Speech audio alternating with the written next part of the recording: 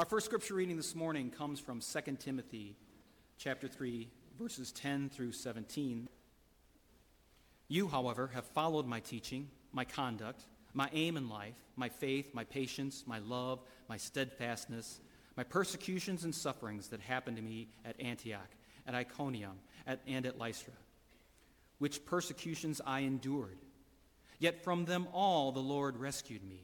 Indeed, all who desire to live a godly life in Christ Jesus will be persecuted, while evil people and impostors will go on from bad to worse, deceiving and being deceived. But as for you, continue in what you have learned and have firmly believed, knowing from whom you learned it, and how from childhood you have been acquainted with the sacred writings, which are able to make you wise for salvation through faith in Christ Jesus. All Scripture is breathed out by God and profitable for teaching, for reproof, for correction, and for training in righteousness, that the man of God may be complete, equipped for every good work. This is the word of the Lord.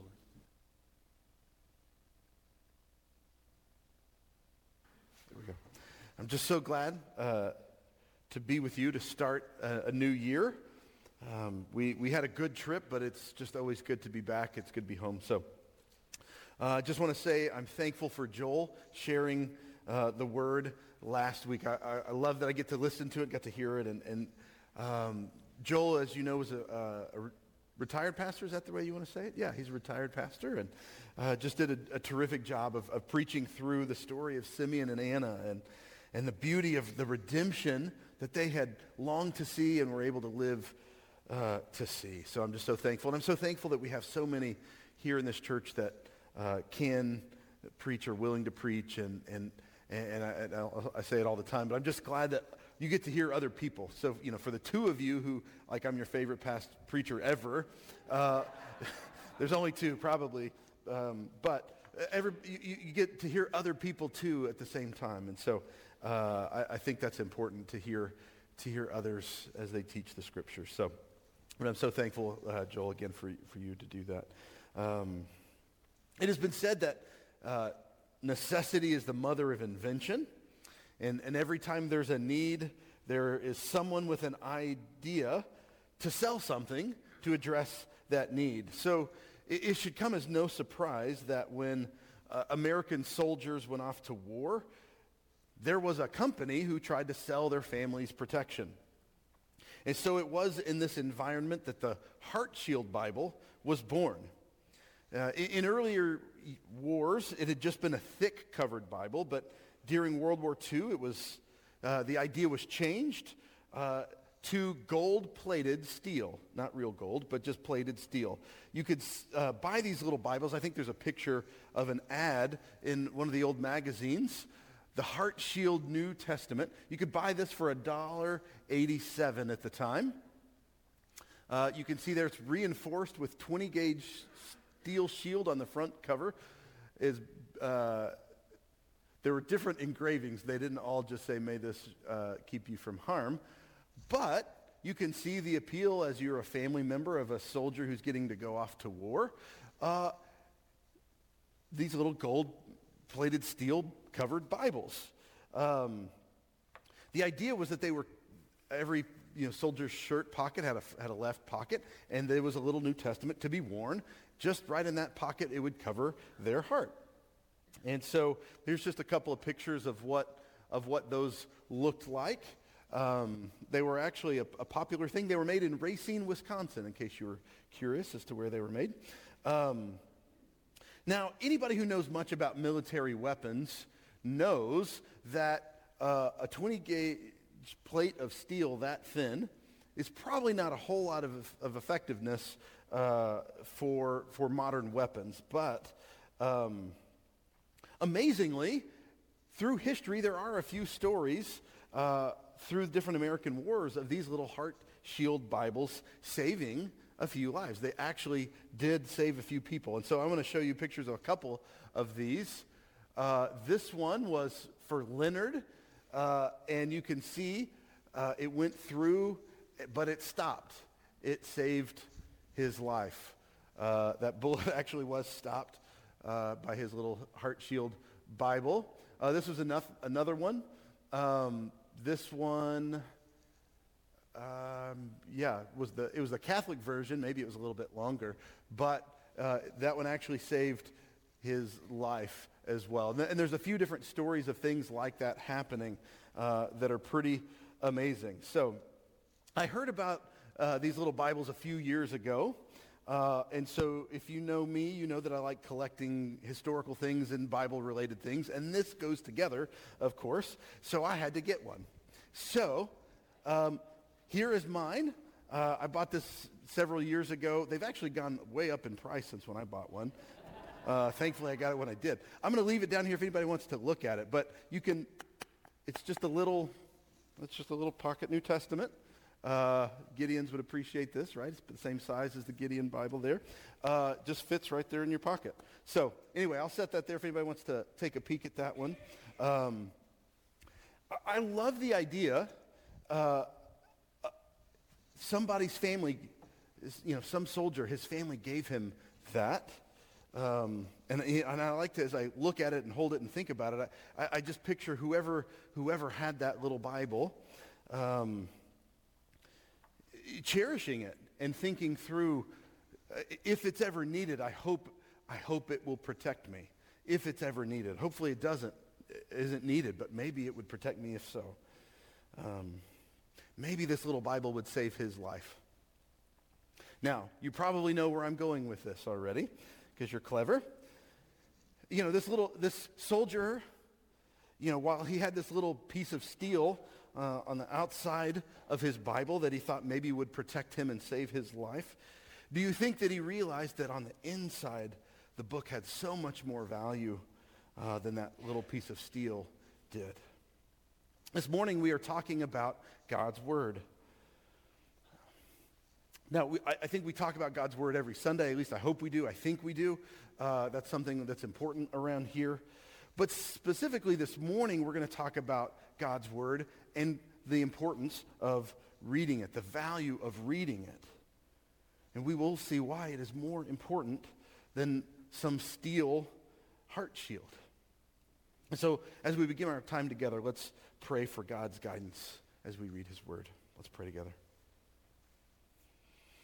Father, would you guide us this morning in what we do and what we say as we study your Word? May it come alive to us.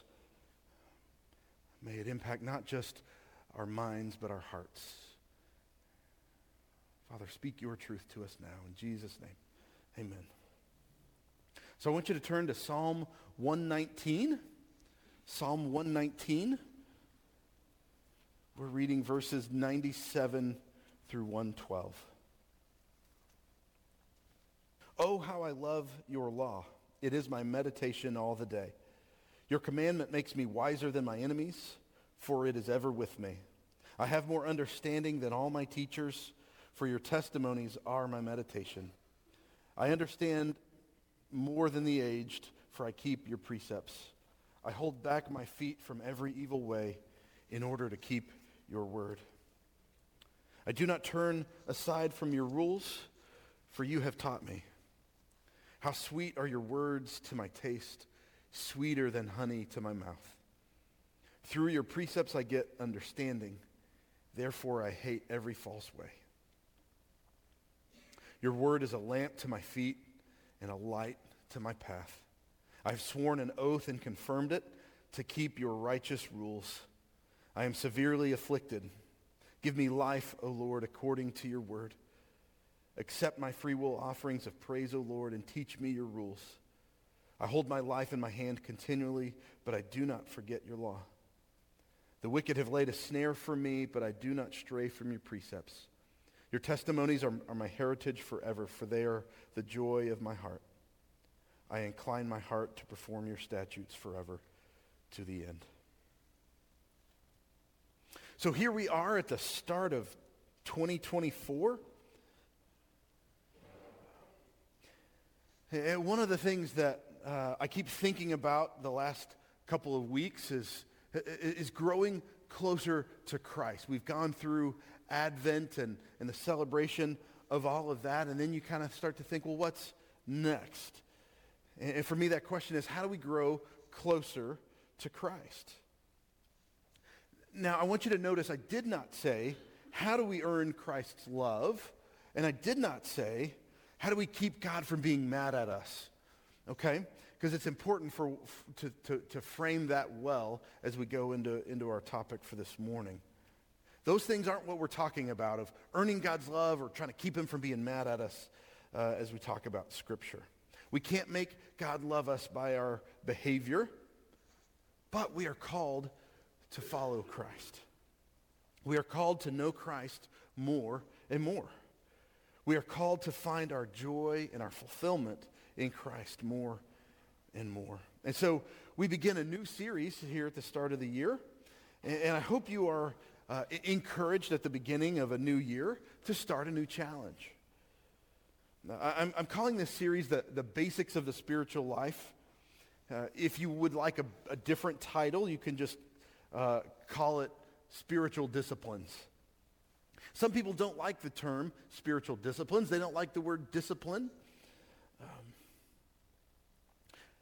It can sound like a negative, can it? The idea of discipline sounds negative to some of us. Just like sometimes rules, as maybe as we read Psalm 119, you kept hearing, I love your rules. You think, who loves rules? That sounds awful. Maybe we all have a little bit of rebel in us, right? Who says things like, I love your rules? But you have to understand what he's talking about, and we'll get into that. But as we talk about spiritual discipline, it might sound negative. It might sound, it's not something I really want to do. But I don't want you to hear it as a negative this morning. And that's maybe why I phrased it differently. The basics of living a spiritual life.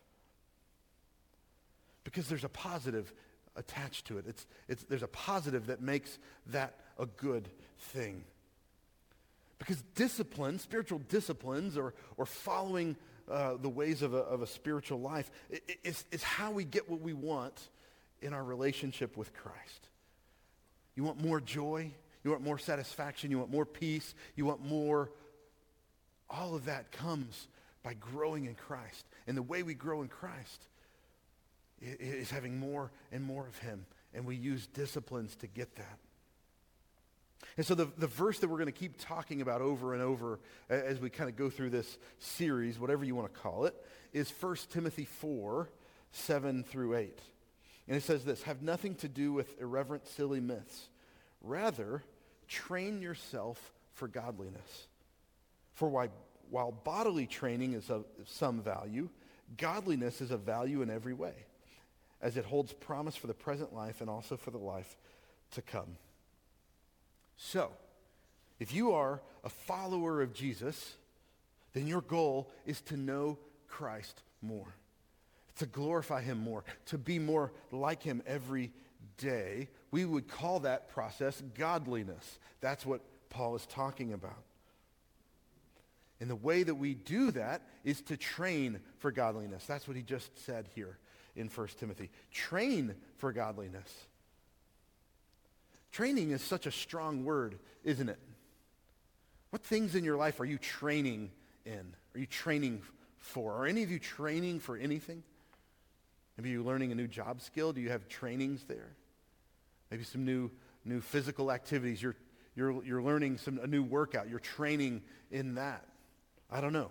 But training is a powerful word. And I'll skip all the gym and sports analogies, okay? Because there's plenty of them, right? They're just hanging out. They're too easy for us to talk about. But you probably know already, you don't excel in things. You don't excel in your physical life. You don't get stronger and better, you don't get in better shape on accident. How do you get stronger? You train. You practice. You exercise. That's how we get better at anything. It takes purpose and it takes training. And growing in godliness, being more like Christ, is the same. It takes training. Which leads us to our passage this morning.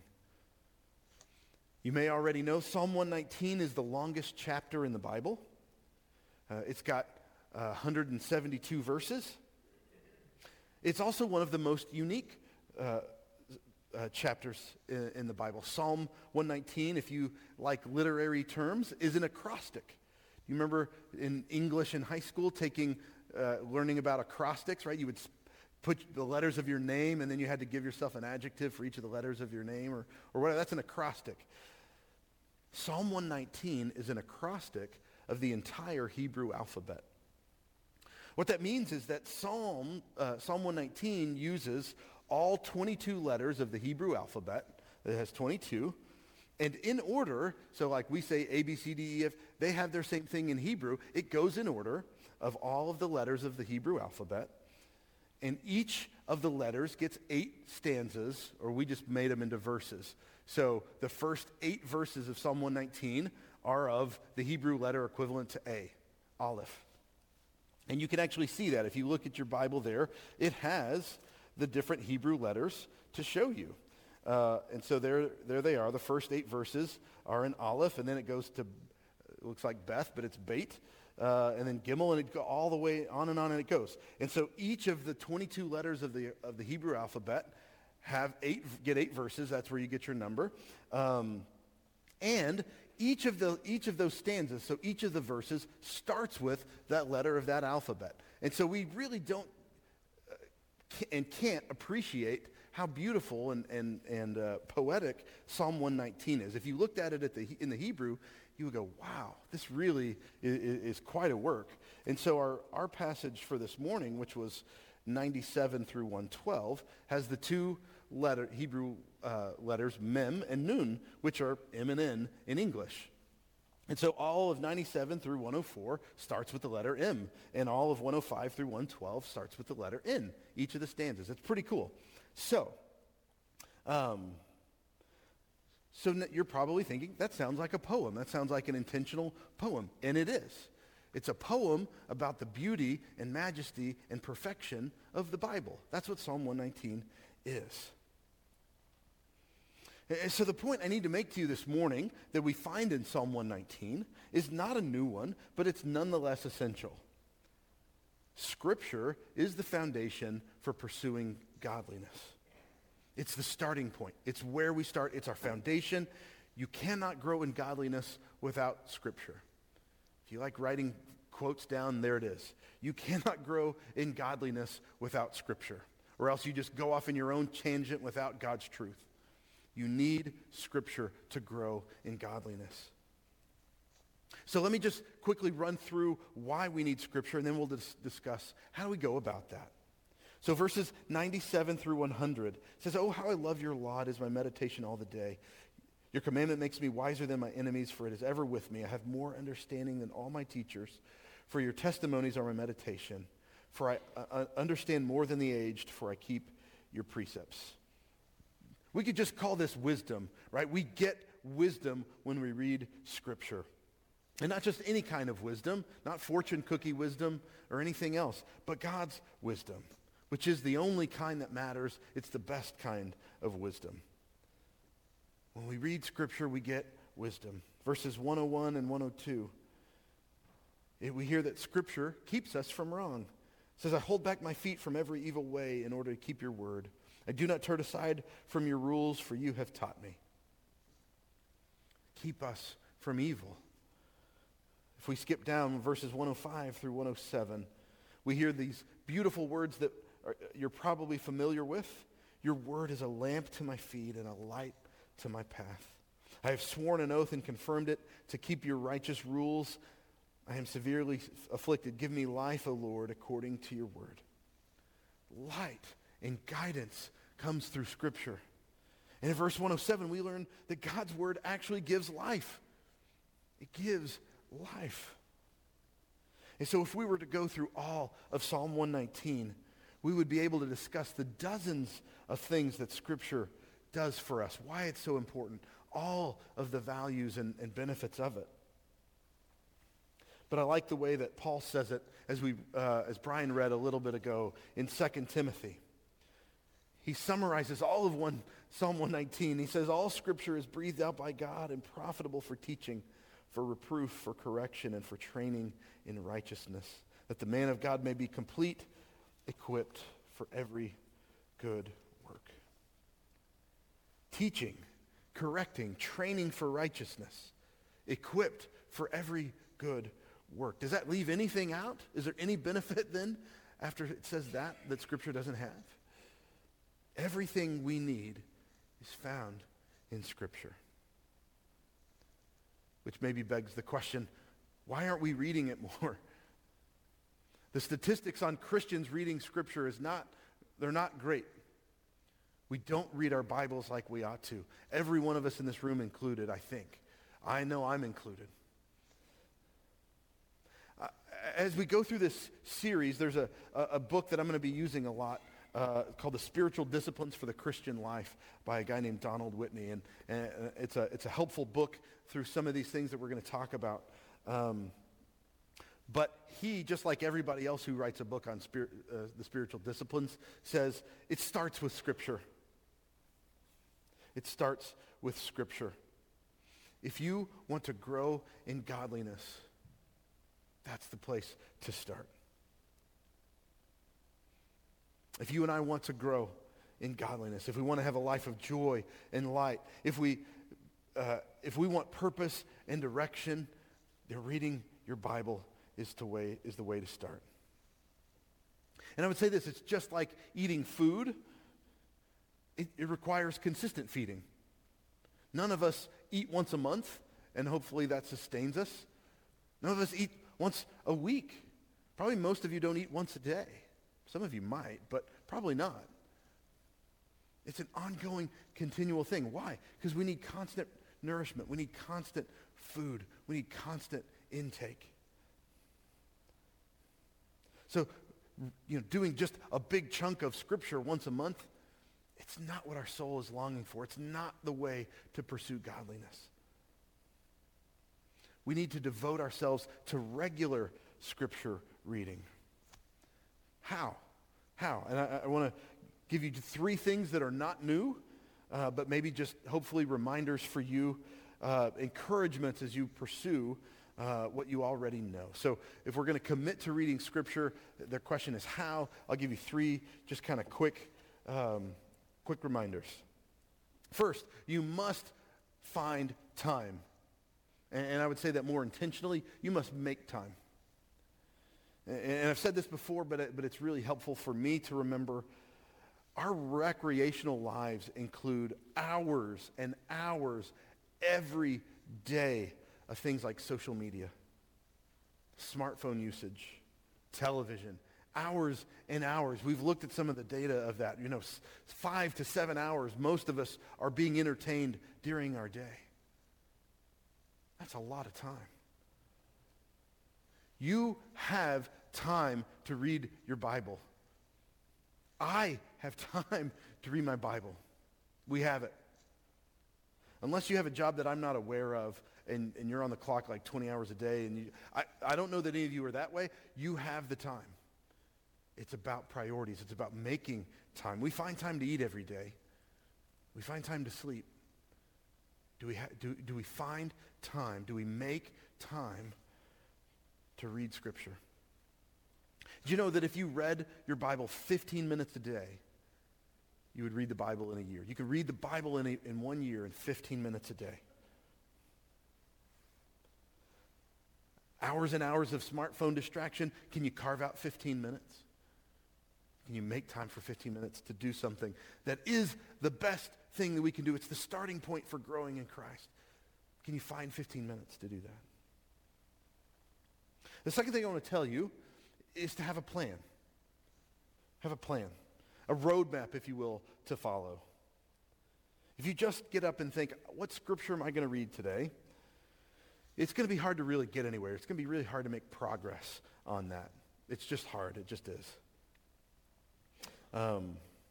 Last year, you guys maybe remember at the beginning of the year, I kind of made my own and I handed it out to you guys if you guys wanted it. It looked like this, right? Some of them were blue and yellow. I think there were some even green ones, right? It was the New Testament and Psalms reading for the year. And somebody put this on my desk, and I just thought it was really cool. It says, completed and blessed. And every one of the days was marked off. They did. I don't know if you guys did it too. Whoever this is, you can come tell me later. But that's really cool, right? You need to keep this as a reminder that you can do hard things, as a reminder that you can set aside time to do the things that are important to you.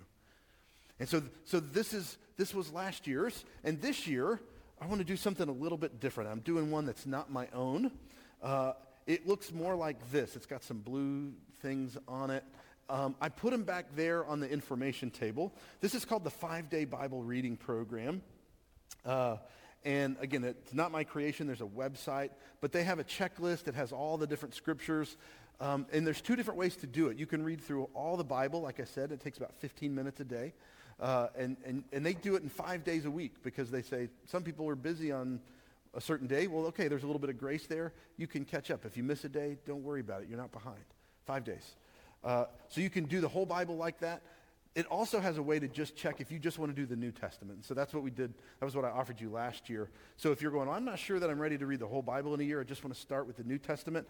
Still grab one of these. There's a way to do it. It's got its own little checklist on the side, and you just read the New Testament part instead of all the others. So I would encourage you. This was one that might be helpful. There are bunches. There's a pastor named Robert Imshane. He's got a popular one. You can Google and find thousands of these, and they're all different ones. This one's kind of chronological, which I like, going through the Old Testament, so it kind of keeps the events together to help keep from getting confused about when was this happening and who and all that stuff. So anyway, I would encourage you to grab this, or if not this, find something else. Have a plan for your year to read Scripture. So, okay, that's the second thing. Have a plan. Third, as you read, I would encourage you to be looking for phrases, looking for words, looking for verses that stick out to you. And then when you get to the end, reread it. What was that phrase again? What was that verse again? What was that word? Focus on it. Pray on it. How is God using that word, that phrase? Is there something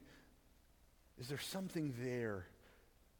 And use that, some people don't like the word meditate, but it's not an Eastern religion word. It's in the Bible. Meditate means to think about. Spend time thinking, meditating on that verse, on that phrase, on that word. What is God doing? Let it stew and simmer and let it work in you and change your life a little bit. Pray through that verse that meant something differently than some of the others did that day. And that's your kind of fuel for the day. Is there a change in my life that should be happening as a result of it? So that's what it looks like. That's training for godliness as you meditate on God's word. So Scripture reading is the most important thing you can do. It's the most important thing that I can do in pursuing Christ, in knowing him more, in enjoying him more, and having a more fruitful year.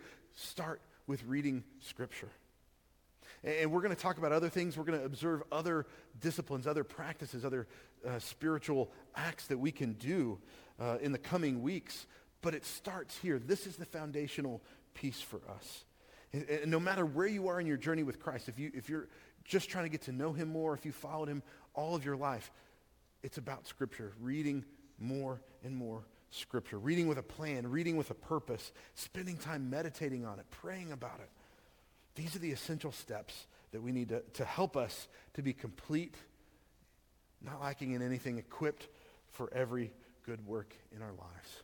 Let's pray together. Father, we have your word. Many of us collect them and have shelves of them, and they're all over our house and they're on our phones, and we have it.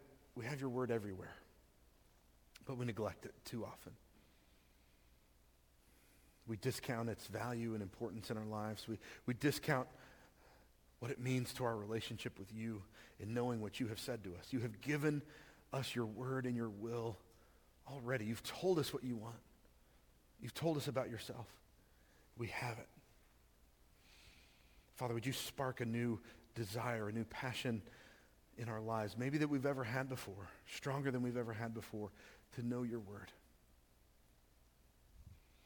God, may we not make up our own truth or create our own spirituality, but cling to the truth that you have already given us in your word. Because it is enough. It is enough for everything that we need in our lives. Oh, Father, would you renew us as we start this new year? And maybe where we failed before and we doubt that we could have the discipline to do it, God, would you shake off all of that? Would you inspire us in a new way? Would you give us purpose and intention in a new way? That we would know more and more of you by hearing your word. Father, I ask this in Christ's name. Amen.